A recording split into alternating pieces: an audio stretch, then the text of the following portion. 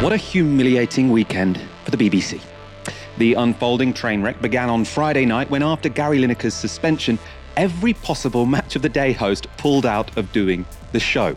That was followed by every host from other BBC football shows and every football commentator pulling out of their weekend duties, and 18 Premier League clubs announced their players would not be speaking to the BBC. Under pressure, on Saturday, the BBC Director General was wheeled out to issue this apology. I'm very sorry for the disruption today. It's been a difficult day, and I am sorry that audiences have been affected and they haven't got the programming. As a keen sports fan, I know, like everyone, that to miss programming is a real blow, and I am sorry about that. You're questioning his impartiality, but there are lots of people who are questioning yours. They are saying that you buckled under pressure from the UK government, the Conservative Party, of which you were once a member, an official, and the right-wing press to take action against Gary Lineker. Is that true? Is it the UK government, the right-wing press, all of that made it different for you this time? This absolutely not. Anyone who knows me, by the way, knows that we are in the BBC and myself are absolutely driven by a passion for impartiality, not left, right, or pandering to a particular party. To say, I support your migrant policy, I back it, it's brilliant. He would be taking an opinion. Would you have removed him from the air? I'm not going to go through. But it's a valid I'm not point, going to go isn't through it? all the hypotheticals of the past. I'm not going to go through hypotheticals because they probably wouldn't make me look very good. The whole point of having some regulations is you should be able to go through hypotheticals, right? If you can't say what the situation would have been, if it was slightly different, you probably don't have particularly clear rules. There were numerous calls for Davey to resign this weekend, but he has so far kept his job, though he has well and truly folded. The BBC released this statement from Tim Davey this morning. Everyone recognises this has been a difficult period for staff, contributors, presenters, and most importantly, our audiences. I apologise for this. The potential confusion caused by the grey areas of the BBC's social media guidance that was introduced in 2020 is recognised. I want to get matters resolved and our sport content back on air. He goes on to say this: we are announcing a review led by an independent expert reporting to the BBC on its existing social media guidance, with a particular focus on how it applies to freelancers, outside news and current affairs. The BBC and myself are aware that Gary is in favour of such a review. Shortly, the BBC will announce who will conduct that review. Whilst this work is undertaken, the BBC's current social media guidance remains in place. Gary is a valued part of the BBC, and I know how much the BBC means to Gary, and I look forward to him presenting our coverage this coming weekend. The BBC released a statement from Tim Davey and Gary Lineker sort of on the same page. So it was very notable that Gary Lineker's statement was a lot shorter. He said simply this: I am glad that we have found a way forward. I support this review and look forward to getting back on air. So obviously lots of praise for Gary Lineker from Tim Davey's statement. Gary Lineker's statement, pretty curt. He did say more on his personal Twitter account, though. So he tweeted this morning. After a surreal few days, I'm delighted that we have navigated a way through this. I want to thank you all for the incredible support, particularly my colleagues at BBC Sport for the remarkable show of solidarity. Football is a team game, but their backing was overwhelming. I've been presenting sport on the BBC for almost 3 decades and am immeasurably proud to work with the best and fairest broadcaster in the world. I cannot wait to get back in the Match of the Day chair on Saturday. And he goes on, a final thought, however difficult the last few days have been, it simply doesn't compare to having to flee your home from persecution or war to seek refuge in a land far away. It's heartwarming to have seen the empathy towards their plight from so many of you. We remain a country of predominantly tolerant, welcoming and generous people. Thank you. So you can see that Gary Lineker is still going to be talking about politics, potentially less party politics. That remains to be seen. But so far, Tim Davey has apologised. Gary Lineker has essentially said, I'm going to keep doing what I'm doing. And Tim Davey, all he can confirm is Gary Lineker will continue to follow the social media guidelines. And Gary Lineker, of course, maintains he's always followed the social media guidelines. For his part, Tim Davey gave another interview to his colleagues this morning where he faced more questions about the politics of the row. There are many people, and all they see here is a Conservative Director General and a Conservative Chairman bowing to pressure from Conservative MPs and the Conservative press.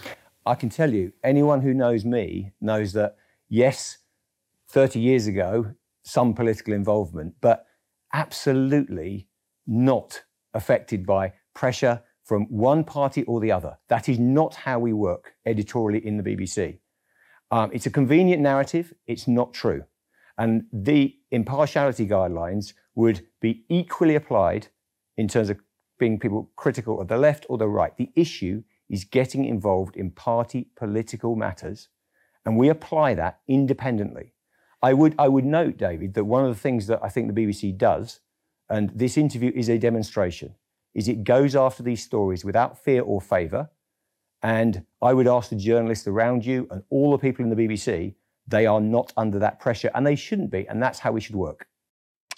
BBC journalists are not under any pressure to go light on the government or to follow the political persuasions of the leadership of the organisation. Now, that doesn't accord particularly well with what Lewis Goodall suggested last week when he said he knew he was under constant pressure from Robbie Gibb, so that was the former advisor to Theresa May, now on the board. And he said that when he was working for Newsnight, always there were rumours going on. Robbie Gibb is watching your coverage and he's not particularly happy with it.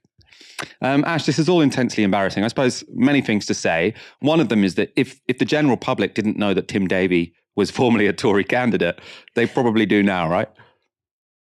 I mean, I think that's what explains the climb down by the BBC, because going as far as suspending Gary Lineker, going through with a weekend's worth of football coverage without a single football pundit, with severely restricted broadcast on radio as well, that goes to show how far they were willing to dig their heels in. So I think what this volte-face represents isn't that they've suddenly realised that Gary Lineker's tweet was within the impartiality rules that sports contributors are bound by. It's because ultimately it became more embarrassing for the BBC for attention to then be focused on all the ways in which, as an organisation, it is in the pocket of the Conservative Party. So, number one, Tim Davie, the Director General, he didn't just have some involvement in politics, like a local party member or activist. He was a Conservative councillor. You've got, of course, Richard Sharp, who helped facilitate an £800,000 loan for former Prime Minister Boris Johnson and then magically became chair of the BBC. I mean, the longer this row went on, the more impossible it was for the BBC to maintain a position that its own record is impeccably impartial. And it was only Gary Lineker that had dragged that good name into disrepute, because, of course, it wasn't just looking at the behaviour of fellow presenters, like, for instance, Alan Sugar. We're talking about BBC top brass here: Tim Davie, Richard Sharp, and, of course, Robbie Gibb as well. So I think that's what explains the climb down here.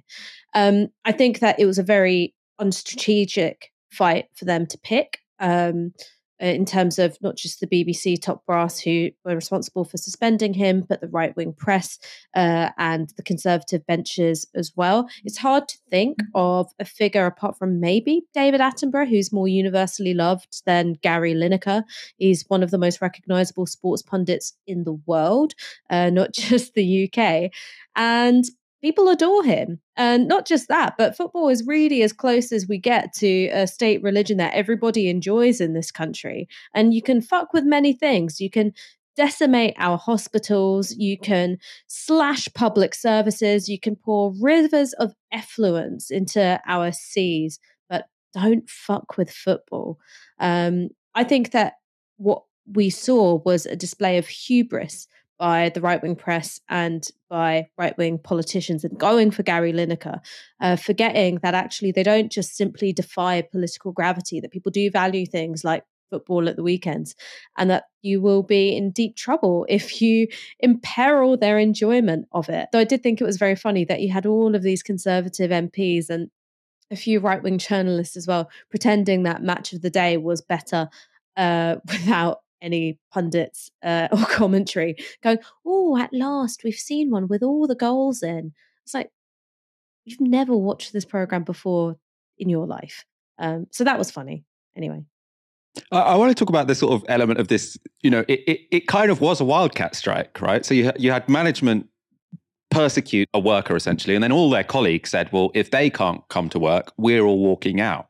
Now, if that had happened in many workplaces, the bosses, would legally be able to fire everyone because, there hadn't been a ballot. It wasn't a sort of legal strike. It was a wildcat strike, which means, an off the cuff sort of spontaneous strike. Are there lessons we can learn here, or is it just so unique that these are all incredibly rich and famous, powerful people, and this is football television? Does this show us that wildcat strikes work, or can we not really sort of learn lessons from this and try and superimpose them onto other areas of working life? Well, look, I think the generalizable rule is that solidarity gets the goods, whether that is through formal trade union organization or a wildcat strike. That is the best leverage you have over management. But I don't necessarily think that every single wildcat strike will go as well as this particular one. I think that there are some unique things at play. So, number one, as I mentioned, the central part that football plays in our national life. Two, the fact that these are very rich, very famous individuals. Three, that obviously the people who were responsible for suspending Gary Lineker did not do any power mapping as well, because it's not as if he'd have to, run a ballot and go through all these bureaucratic processes. He might not even have had to make the request directly to fellow pundits like Alex Scott or Ian Wright or Alan Shearer. I think all of them know that to be seen to be undermining Gary Lineker of all people would ruin their careers and their reputations possibly forever. I have no doubt that they were also motivated out of a very deep sense of right and wrong, but even if they weren't, it would have been a really stupid thing. And I think finally, the BBC is being outcompeted for football by Sky, by BT Sport, by Amazon, who are now getting in on the action. And there is a vast amount of money being thrown around in order to attract top pundit talent. So the BBC, in terms of its news coverage, has already seen an exodus of talent like Emily Maitlis, Lewis Goodall, John Sopel, Andrew Neil even, who've gone elsewhere because, quite frankly, they can make more money than at the BBC. There are other things. They're not so bound by rules of impartiality. They feel they've got more of a voice. But the money is there, right?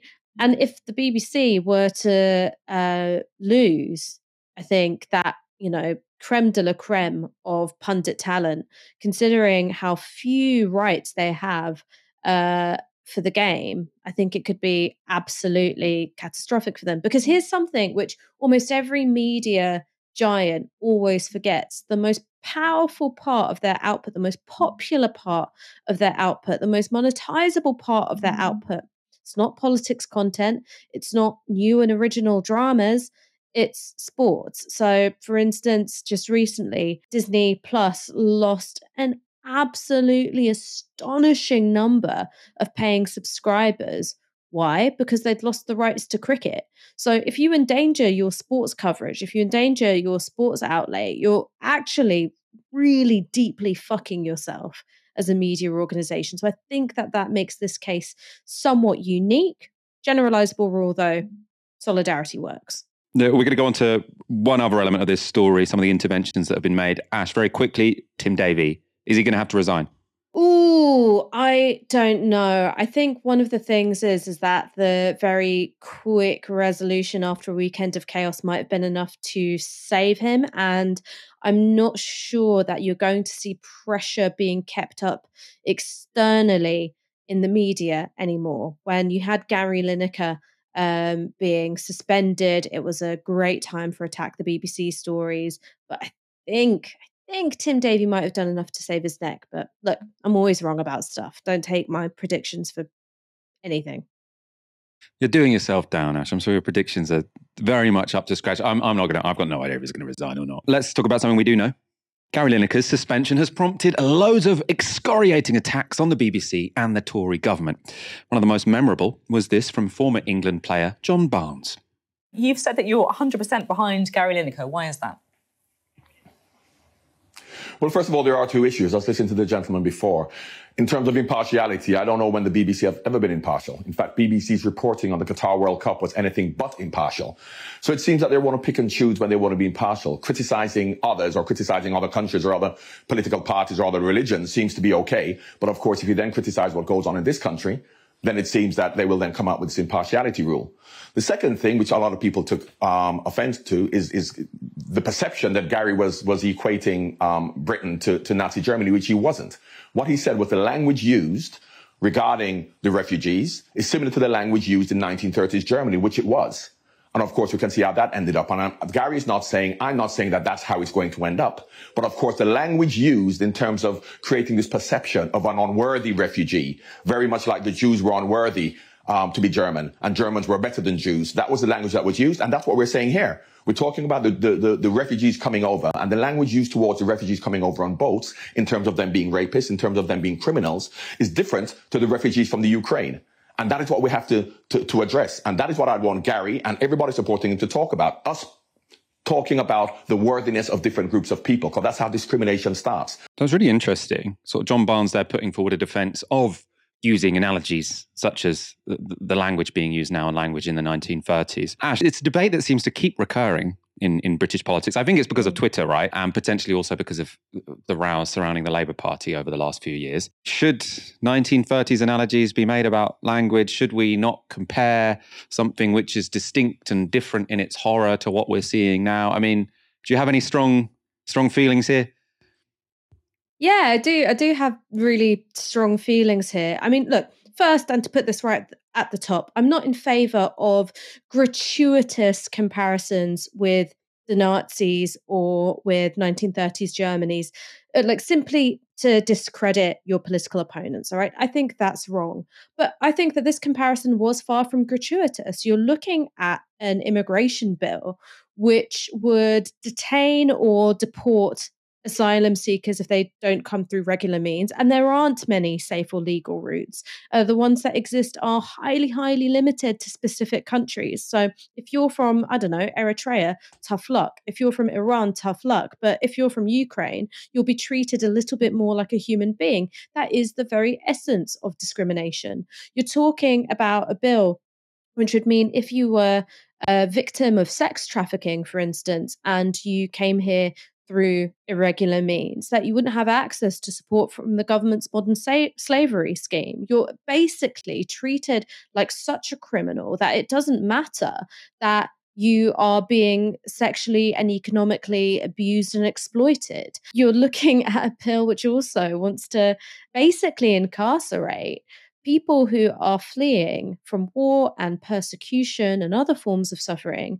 in former military barracks. Now, I think the minute you start talking about locking migrants up in camps, it is wholly appropriate to make comparisons to 1930s Germany. And the reason why it's so meaningful and the reason why it's so powerful is because we do have this history in our own continent where we can see this process of dehumanization going through all the steps and ending up in extermination. That's why it's so meaningful. And that's what the phrase never again is about.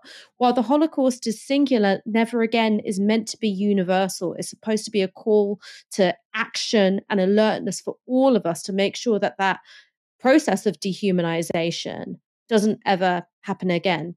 Now, the reason why it's being litigated in this way, I think, is entirely to do with what's happened in the last few years when it comes to the Labour Party, which is that anti-Semitism is meant to be solely a crime perpetuated by the left. That's why we've had this bizarre subplot this weekend. We've got people like Peter Hitchens claiming that the Nazis were really left-wing. That's been a means to delegitimize the left for the past few years. You've got the IHRA definition, which I was against at the time and I'm still against now, where one of the examples is about drawing comparisons between the actions of the State of Israel and the actions of the Nazis. And from that, you get extrapolated a rule, which is to make any sort of comparison with the fascist government of the 1930s is seen as to undermine the singularity of the Holocaust and to be a form of anti-Semitism in itself. So you can see how this disproportionately benefits right-wing governments, right-wing ideologues, right-wing papers, because number one, it means that you are forcing restrictions on people, stopping them from connecting the dots between present day dehumanization of vulnerable people and the history in Europe of the dehumanization of vulnerable people. And you're setting different rules for the left to play by. You're saying anytime you make these comparisons, you are anti-Semitic. Well, there were plenty of specious and offensive Nazi comparisons being made when it came to Jeremy Corbyn.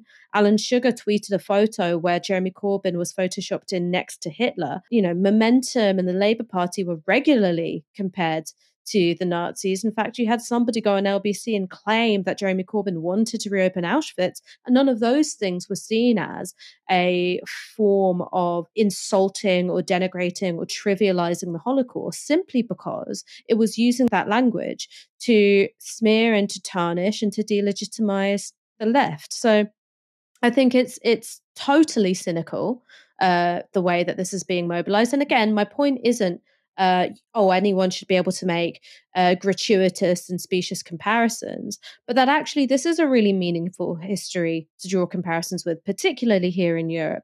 And that when you see pieces of legislation where you're looking at a group of people and you go, your human rights don't matter, I think it is entirely appropriate to make that comparison. It seems to me to sort of be a little bit elitist is when historical comparisons have to be perfect. Because when I think about what I learned in history in secondary school, right, I did do A-level, and obviously, you know, I work in journalism, so my history knowledge is not, it's not great, but it's not appalling. What I learned in history in secondary school was essentially the Second World War and then some slavery. Both of those are extreme examples from history. But for lots of people, that's going to be, you know, they're the key historical analogies to draw because they're the only bits of history you actually get taught in secondary school, right? So it seems to me, it's like, no, you have to go for something more specific. It's like, well, what if people don't know anything more specific? Then you should not make historical comparisons. It seems to me to be rather exclusionary in terms of public discourse, where you have to have total knowledge of recent history so that you can make perfect comparisons, not clunky ones. Let's go to our next story. Tens of thousands of junior doctors have begun the biggest industrial action by medics in the history of the NHS. The strike is for 3 days, and the doctors are asking for a 35% pay rise, which sounds like a lot, but it's only what it would take to restore their pay to 2009 levels. Yes, austerity really was that bad. And it's a long-term, deep pay cut which has mobilised the profession to pretty extraordinary degrees. The British Medical Association's February ballot resulted in a turnout of nearly 80%, with over 98% of voters opting to strike. Now, that is a mandate. That's incredible. Emma Runswick from the BMA appeared on BBC Breakfast this morning. She explained why doctors think the demand of a 35% pay rise is justified. We're looking to reverse pay cuts. The pay cuts that have caused doctors to leave the health service and get us into a position where we've already got 7.2 million people on the waiting list. And it's only going to get worse if we don't turn the health service around. Just to be clear what you say, you're saying pay cuts is because you're saying that over the years, your pay has not kept in line with inflation. So overall, the real terms effect is your pay has been cut. Yeah, absolutely. So if things cost more, but your wages haven't gone up, then you can't afford those things anymore. And for doctors, that's increasingly meaning that you can't afford housing in the places that you work, you can't afford childcare. For those of us who are working ridiculous rotas, we're moved great distances from our families against our will through rotational training. So you can't rely on other people to pick up your kids from school and so on. You're having to pay for overnight childcare. All of these things add up. All of our exams, all of our professional costs have gone up by inflation, but our wages have not. And that's making us all poorer, like many people in this country. I can sense your frustration from the first couple of answers that you've given us here. But what do you say to people, including some senior doctors, who suggest that the pay rise you're asking for is just too big and makes you appear out of touch? It's only large because that's how much we've lost. So if you think, you know, it's a lot of money to gain. That's only because 35% is what you're asking for. So if you lose 25%, 25 from 100 is 75. If you add 25 again, that's a third of 75. So just mathematically, that's what we're looking to regain. The cost is about £1 billion to the government. far less than they're spending on a whole variety of other things. They've spent 15 times that, written that off on unusable, fraudulent PPE just within the health budget. That's before you get to the spending on, lots of other things. This is a drop in the ocean for the government. They just don't want to spend it on maintaining the staffing of the health service so that we can give the care that patients deserve. That was the perspective of the BMA. What about the government? Well, this was Health Secretary Steve Barclay speaking to Sky News. We're keen to engage with the junior doctors. We recognise the huge pressure the workforce has been under through the pandemic. We've made an offer of talks with them to discuss pay on the same basis as we have with the other health unions. Those other health unions have accepted, whether that's the RCN, Unison, GMB, Unite, have been having discussions with government on pay. The junior doctors have chosen not to do so, and I urge them to come and have those discussions with me as a matter of urgency. So the BMA says that offer came at 10 to 10 on Friday. Why was it so late? No, we discussed with them. I had a meeting with them, for example, on the 12th of January, where we talked about the need to look at pay for 23-24. There has been a separate discussion in terms of this year, the 22-23, which was covered by a multi-year PRB, a pay review board decision. So that was closed. We were looking to discuss with them this coming year.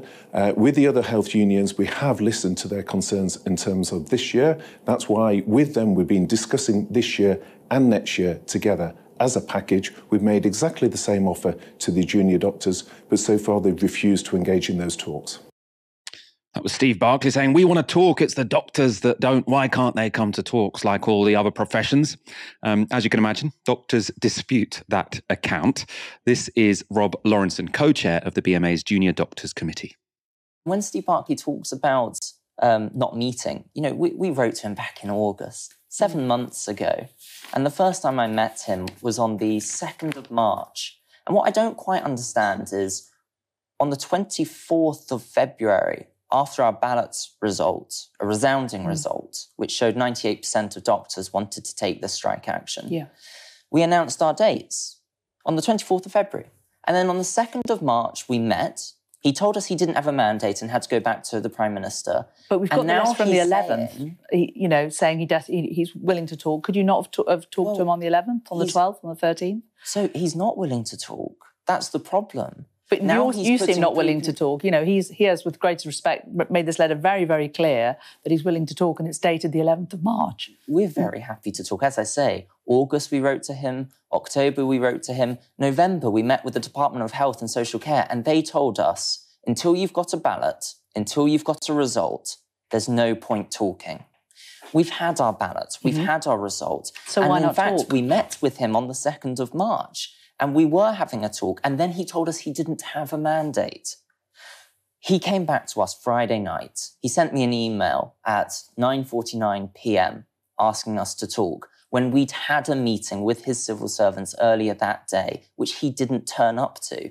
We've gone to many meetings, and he's only turned up to one. So for him to come out and say that we're not coming to the table is frankly disingenuous.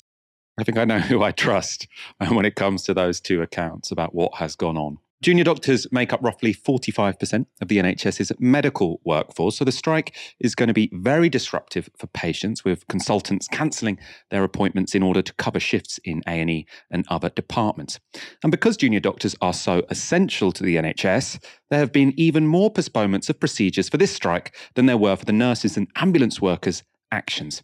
They were earlier in the year. On BBC's Today programme, Michelle Hussain asked Medical Director of the NHS England, Stephen Powis, about the impact of the strikes. Can the NHS cope if this is 3 days already, if this becomes as long-running as the nurses' dispute was before there were different signals? Can the NHS cope? Well, clearly the more industrial action there is, the greater effect it has. So far this winter, we've already had to reschedule, postpone over 100,000 appointments and procedures. Clearly, as Nick has said, we will need to reschedule more this week. And of course, if there is then further industrial action, that will have another impact. So yes, we would like this dispute, along with the other disputes, resolved as quickly as possible. Those cancellations come in the context of the largest backlog in NHS waiting lists since records began. This graph from the BMA shows the number of patients on NHS waiting lists. There are now over 7 million people waiting to be seen by a consultant. When the Tories took power in 2010, that number had been reduced from 4 million to around 2.5 million. But that figure has tripled in just 12 years of Tory rule. Professor Philip Banfield is chair of the BMA's council. He told Sky News, "This is the refusal of government to listen to junior doctors and the crisis unfolding in the NHS. We have the worst crisis in the NHS that I have ever known, and it's seeing junior doctors leave in their droves. The junior doctor strike is so sad to see, but they feel they have been driven to this. What is going on day in, day out is that patients are dying. The Royal College of Emergency Medicine estimates that between 300 and 500 people are dying unnecessarily because of the state of the emergency departments across the UK per week. That is an absolute national scandal. So 300 to 500 people per week dying because our NHS is under so much stress." Ash, the story here seems very similar to lots of the other public sector strikes. You've got austerity, which has sort of had all of these resentments build up over 13 years. And I mean, resentments is to make it sound a bit more emotional than it is. Obviously, there's a material reality here, which is people have had their wages cut dramatically over 13 years. And then the inflation we've seen over the past 12 months has sort of been the trigger, which means that people will not take this any longer. Yeah. And I was actually talking to a friend of mine yesterday who, up until quite recently, was a doctor. So apologies if you're watching, because I'm just going to repeat all of the things that you told me yesterday. But I think there are some things about the junior doctor context which make it a bit unique. So one is that actually, while you do have both overt and stealth forms of privatization within the NHS, so by decimating the NHS's ability to provide certain kinds of care, you basically create a market of people who are turning towards the private sector. Private healthcare infrastructure simply isn't developed enough, and there isn't enough of it to deal with the entirety of NHS care. So there are two bits where there's basically no private involvement whatsoever. One is accident and emergency, and private healthcare providers don't want to get involved because it's very expensive and doesn't make you much money. And the other is intensive care for similar reasons. Where you do have people making the leap from NHS and into the private sector, they tend to be, much more senior in their career, so consultant level and the like. So you've got junior doctors who are entering a work environment where the pay for their work has been devalued over the last 12 years, and you're also having to do more with less, as in we've got an aging population. We've got a population where healthcare outcomes are worse because of austerity, and you've also got fewer resources to be able to deal with it in terms of adequate staffing capacity, adequate beds capacity. And you're saying, put up with this, have a great time. You've trained all these years to do this job, but actually you can't have a kind of standard of living where you can lead a dignified life. And also we're just going to make the experience of working as shit as possible. That is a picture which is replicated across the public sector. You're seeing that kind of thing in education. You're seeing that kind of thing in local councils, social services. One of the really interesting thing about junior doctors, my friend was saying, is if you look at their class position, disproportionately, junior doctors are more likely to come from better off households. Now, of course, that's not going to be everyone, but that is disproportionately the case. And that's because to be a junior doctor, you've got to be in higher education for a really long time. So you tend to come from a more middle class background in order to be able to take that on, because you're not going in and earning straight away. So you graduate into this workforce where your pay is being cut left, right, and center. The hours you're working are totally grueling. Experience of working is really difficult. And your peers are people who are going into things like the law or the city or architecture. You don't have a route straight into the private sector because you're not at that higher level, which means that you can just sort of step out of the NHS. And so what do? Like the healthcare system loses you entirely. You go into something like research or tech or pharmaceuticals. So I think that there's something kind of unique here, which is that one, you don't have private infrastructure which can just sort of step in and monetize what's being gutted from the NHS, because you can't do that with emergency care and you can't do that with intensive care. You've got a large sector of, I don't want to say better off in terms of pay, but more likely to come from middle class backgrounds, whose only real option is to either practice medicine in another country or exit the healthcare service entirely. And you've got a population who's got no choice but to access care through the NHS because of A&E and intensive care. Even if they've got the money to go private, they can't. So I think that junior doctors have a fair amount of leverage here. They've got a fair amount of leverage for these kind of unique reasons that I've laid out. But the government is in total denial. The government's in total denial about how its own cumulative decision-making has led to this very expensive crisis in NHS care provision. And they don't want to be seen to be reaching into their pockets.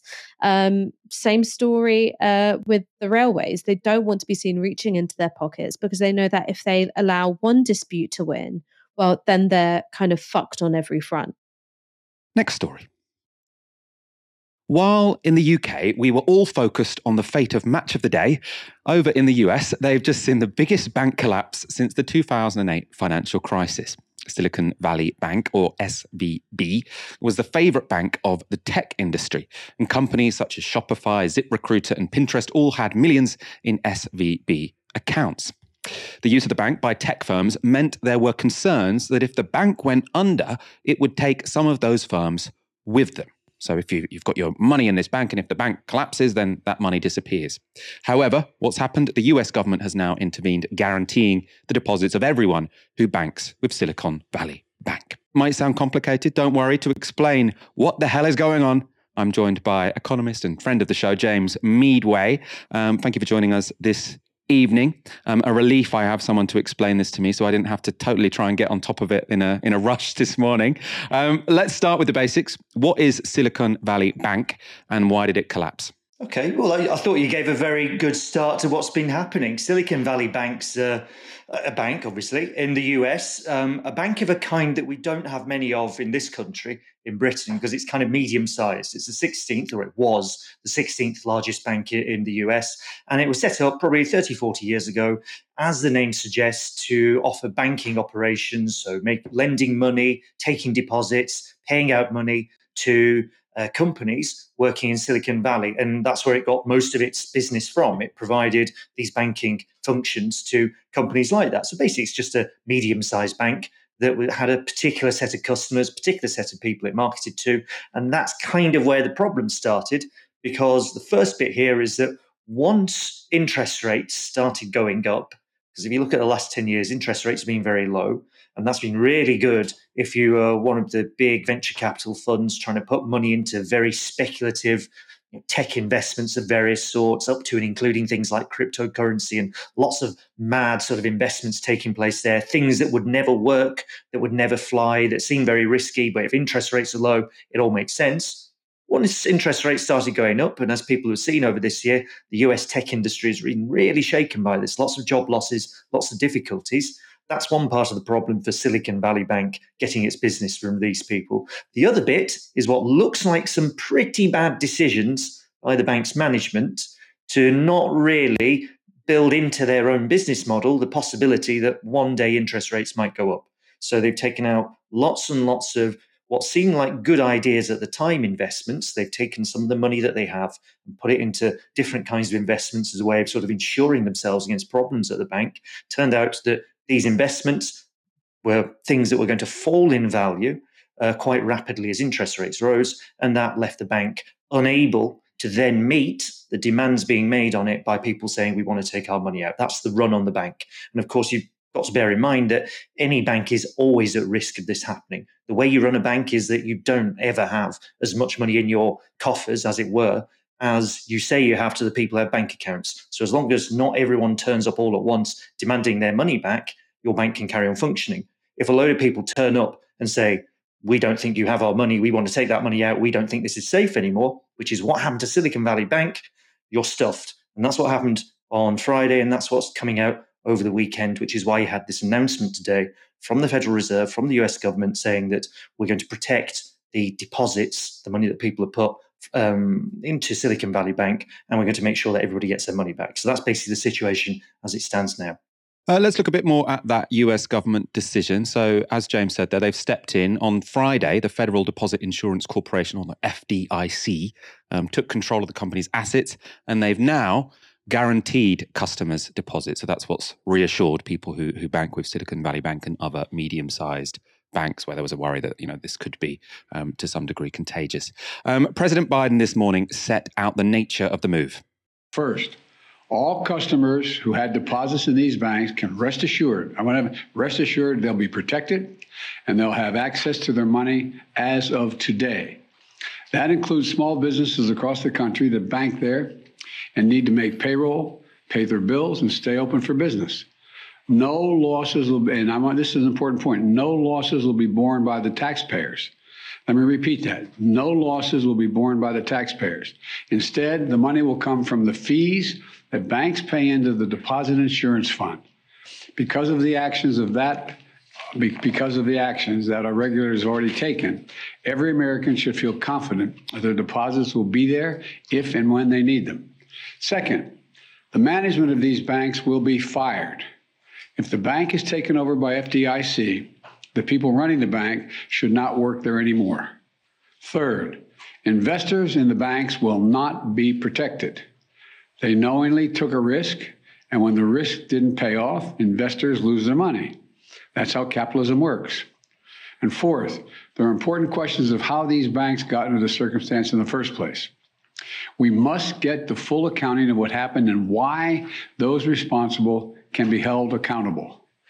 In my administration, no one is above the law. So Biden there sounded very keen to stress that this was not a taxpayer-funded bailout and that it was the customers of the bank, not its managers or investors, that would be getting a helping hand. And the obvious sort of undertone there was this isn't a rerun of the 2008 bank bailout. James, is he right? Is this not a bailout like what we saw in 2008, where basically it's socialism for the rich and capitalism for everyone else? Mm-hmm. Well, he's right that it's not 2008. The scale of what's happening here is much smaller. The Silicon Valley Bank is the 16th largest bank. It was the 16th largest bank in the US. Lehman Brothers at the time was, the fourth largest investment bank on the planet back in 2008 when it failed. So the scale of this is just very, very much smaller. The other banks that have been hit by this panic, because this is the key to a bank run, is that you have a bunch of customers at one bank saying, oh dear, the situation that my bank has got into, interest rates have gone up, that means its various investments aren't paying out, that means my money isn't safe. You're at another bank, you can think, well, my bank's like that, so my money isn't safe, I need to get it out. So you have all these other smaller banks, of which America has actually quite a large number, also getting hit by this. But they're smaller. They're not big, multinational investment banks like we saw in 2008. So the situation is different like that.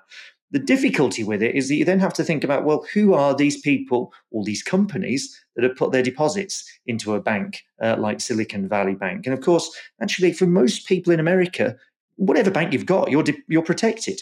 You've got up to $250,000 the US government basically guarantees whichever institution you're in. Similar thing in Britain, it's £85,000 you're guaranteed by the government, whichever institution you bank with. The problem with Silicon Valley Bank is you just had these companies, about 3,000 or so, that had very, very large amounts of money just sitting there, venture-backed companies, huge amounts of capital sitting there, and that wasn't going to be protected. So in fact, you're saying, okay, it's not really a bailout. Sure, we're not going to just bail out the people who run the bank. We're not going to bail out the people who invest in the bank, from what Biden says. But there is a degree to which this is a bank who is offering services for a particular set of people who, when things start getting difficult, their losses are being protected. There's a more fundamental problem here, which is that the way banking systems sort of supposed to work is there a degree to which we anticipate, and we're all supposed to think like this, we're all supposed to anticipate that once your money gets so big, the government isn't going to protect you anymore. You're supposed to have a better appreciation of the risks involved in you putting your money in a bank. So it's part of the entire structure of investment in capitalism is how you might manage those risks. What the federal government in the US has just done is really something potentially quite dramatic, which is to change how the entire structure of banking works to sort of get out of the hole on Monday morning. So this may well have quite long-term consequences. Most immediately, of course, the thing that people are talking about is that because this shock has happened, because this bank has failed, because there's a risk to the whole system, because you can see banking shares in the US are really sort of taking a tumble since markets opened this morning, the Federal Reserve might not start putting up interest rates quite as much as it said it would. So that whole process of interest rates are going up, and this is a new inflationary environment we'll all have to be in, all this sort of stuff, that starts to shift. So there could be potentially some quite long-term impacts of all of this. As of right now, it doesn't look like we're going to suddenly plunge into another 2008 moment. Let's look at the UK end of this. So there was a UK arm of Silicon Valley Bank, and that has now been bought by HSBC for £1. So maybe a bargain, maybe not. I'll be asking James Meadway in a moment. First of all, let's see what Jeremy Hunt had to say about the deal. A number of our most promising and important technology and life science companies had their money with Silicon Valley Bank in their UK branch. So we've been working over the weekend. I've been in constant contact with the Governor of the Bank of England, the Prudential Regulatory Authority, the Prime Minister, to work up a solution. We do now have that solution. A sale has been agreed to HSBC, which is Europe's biggest bank, one of the most creditworthy institutions in the world.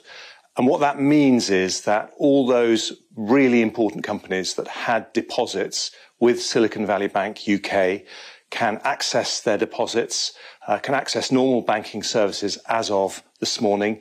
It's a very important outcome. No taxpayers' money has been used, and I think it's a result of a lot of hard work.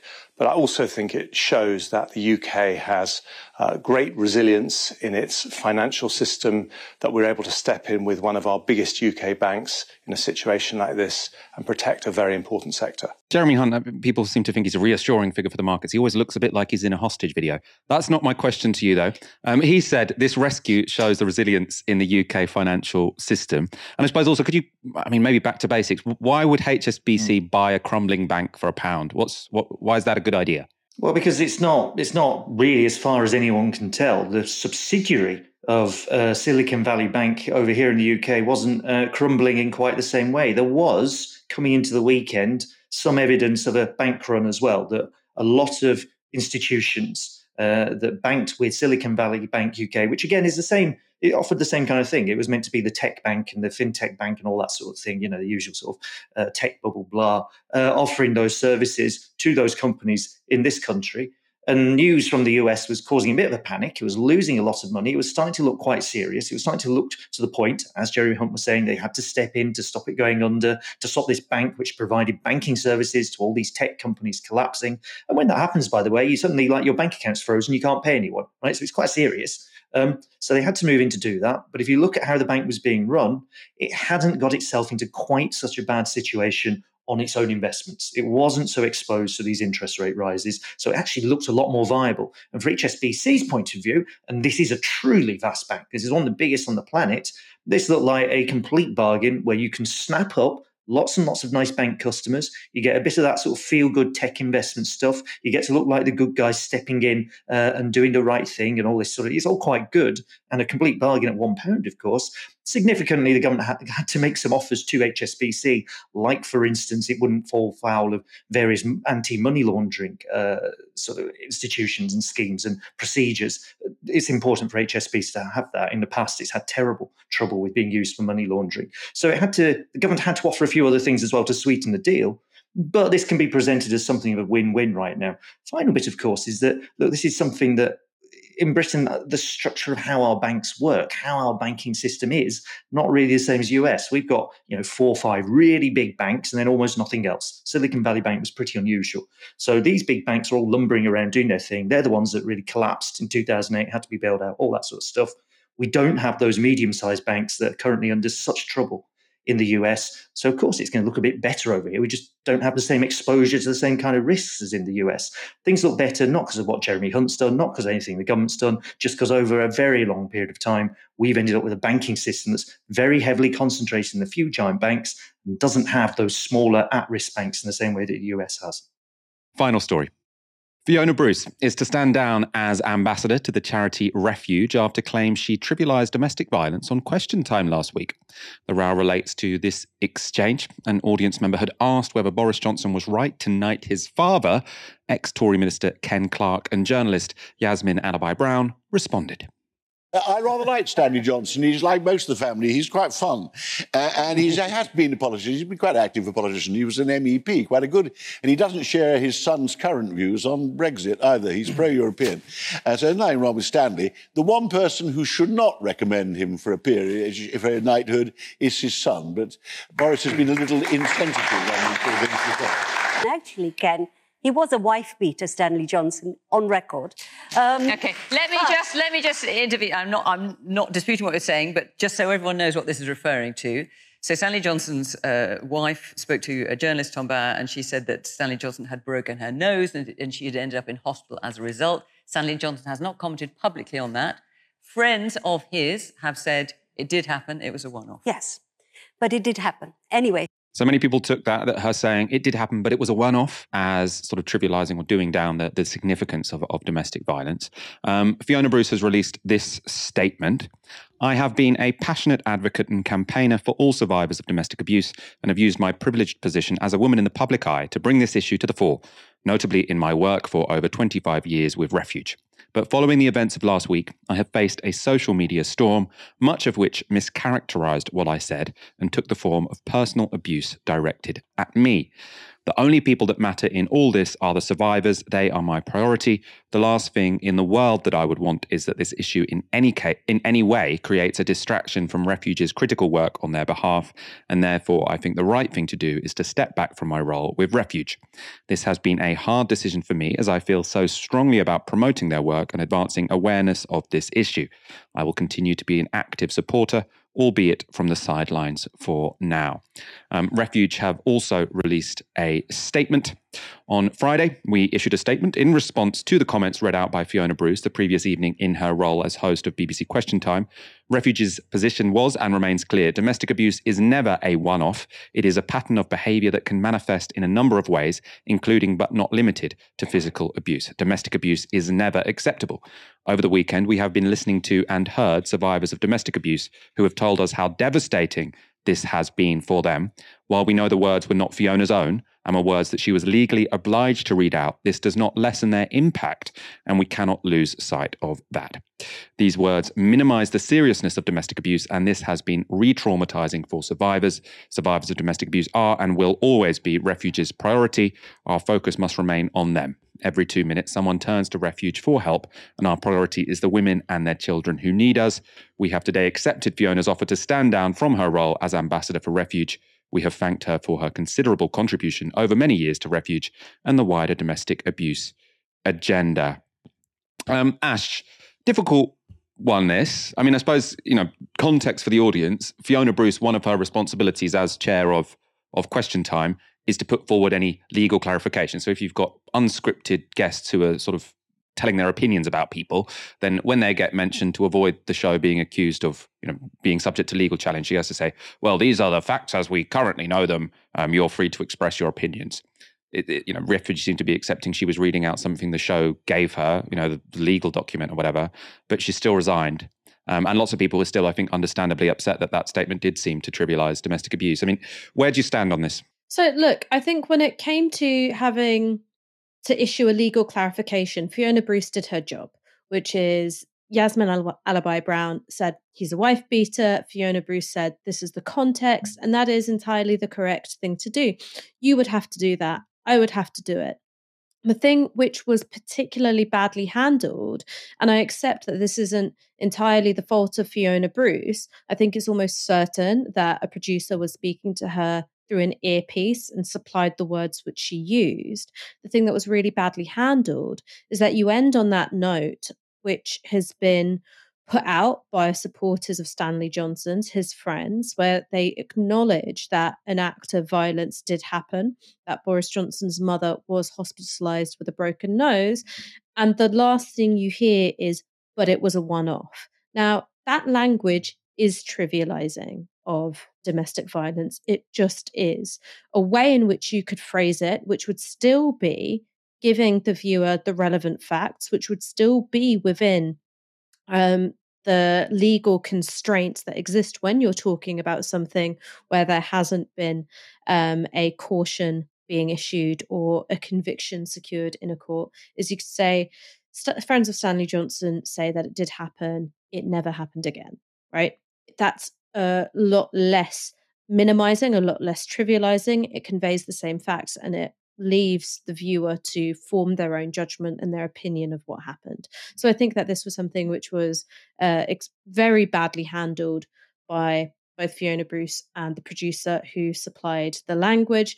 And ultimately, if they thought that something like this was going to come up, and they knew in advance that there would be a question about Stanley Johnson, they must have thought that this is something which would be raised, not just the allegation of domestic violence against Boris Johnson's mother, but the fact that there have been multiple allegations of groping levied against him. One from a New Statesman journalist, I believe, and another from Caroline Noakes, a Conservative MP.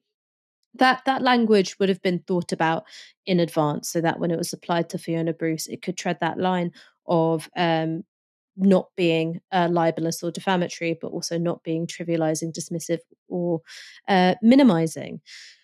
But I think there is maybe something which is a bit uncomfortable here, which is I think that maybe there is a tension between being a journalist, being a presenter, having to walk that line, and being someone who wants to be at the forefront of campaigning for an organization like Refuge.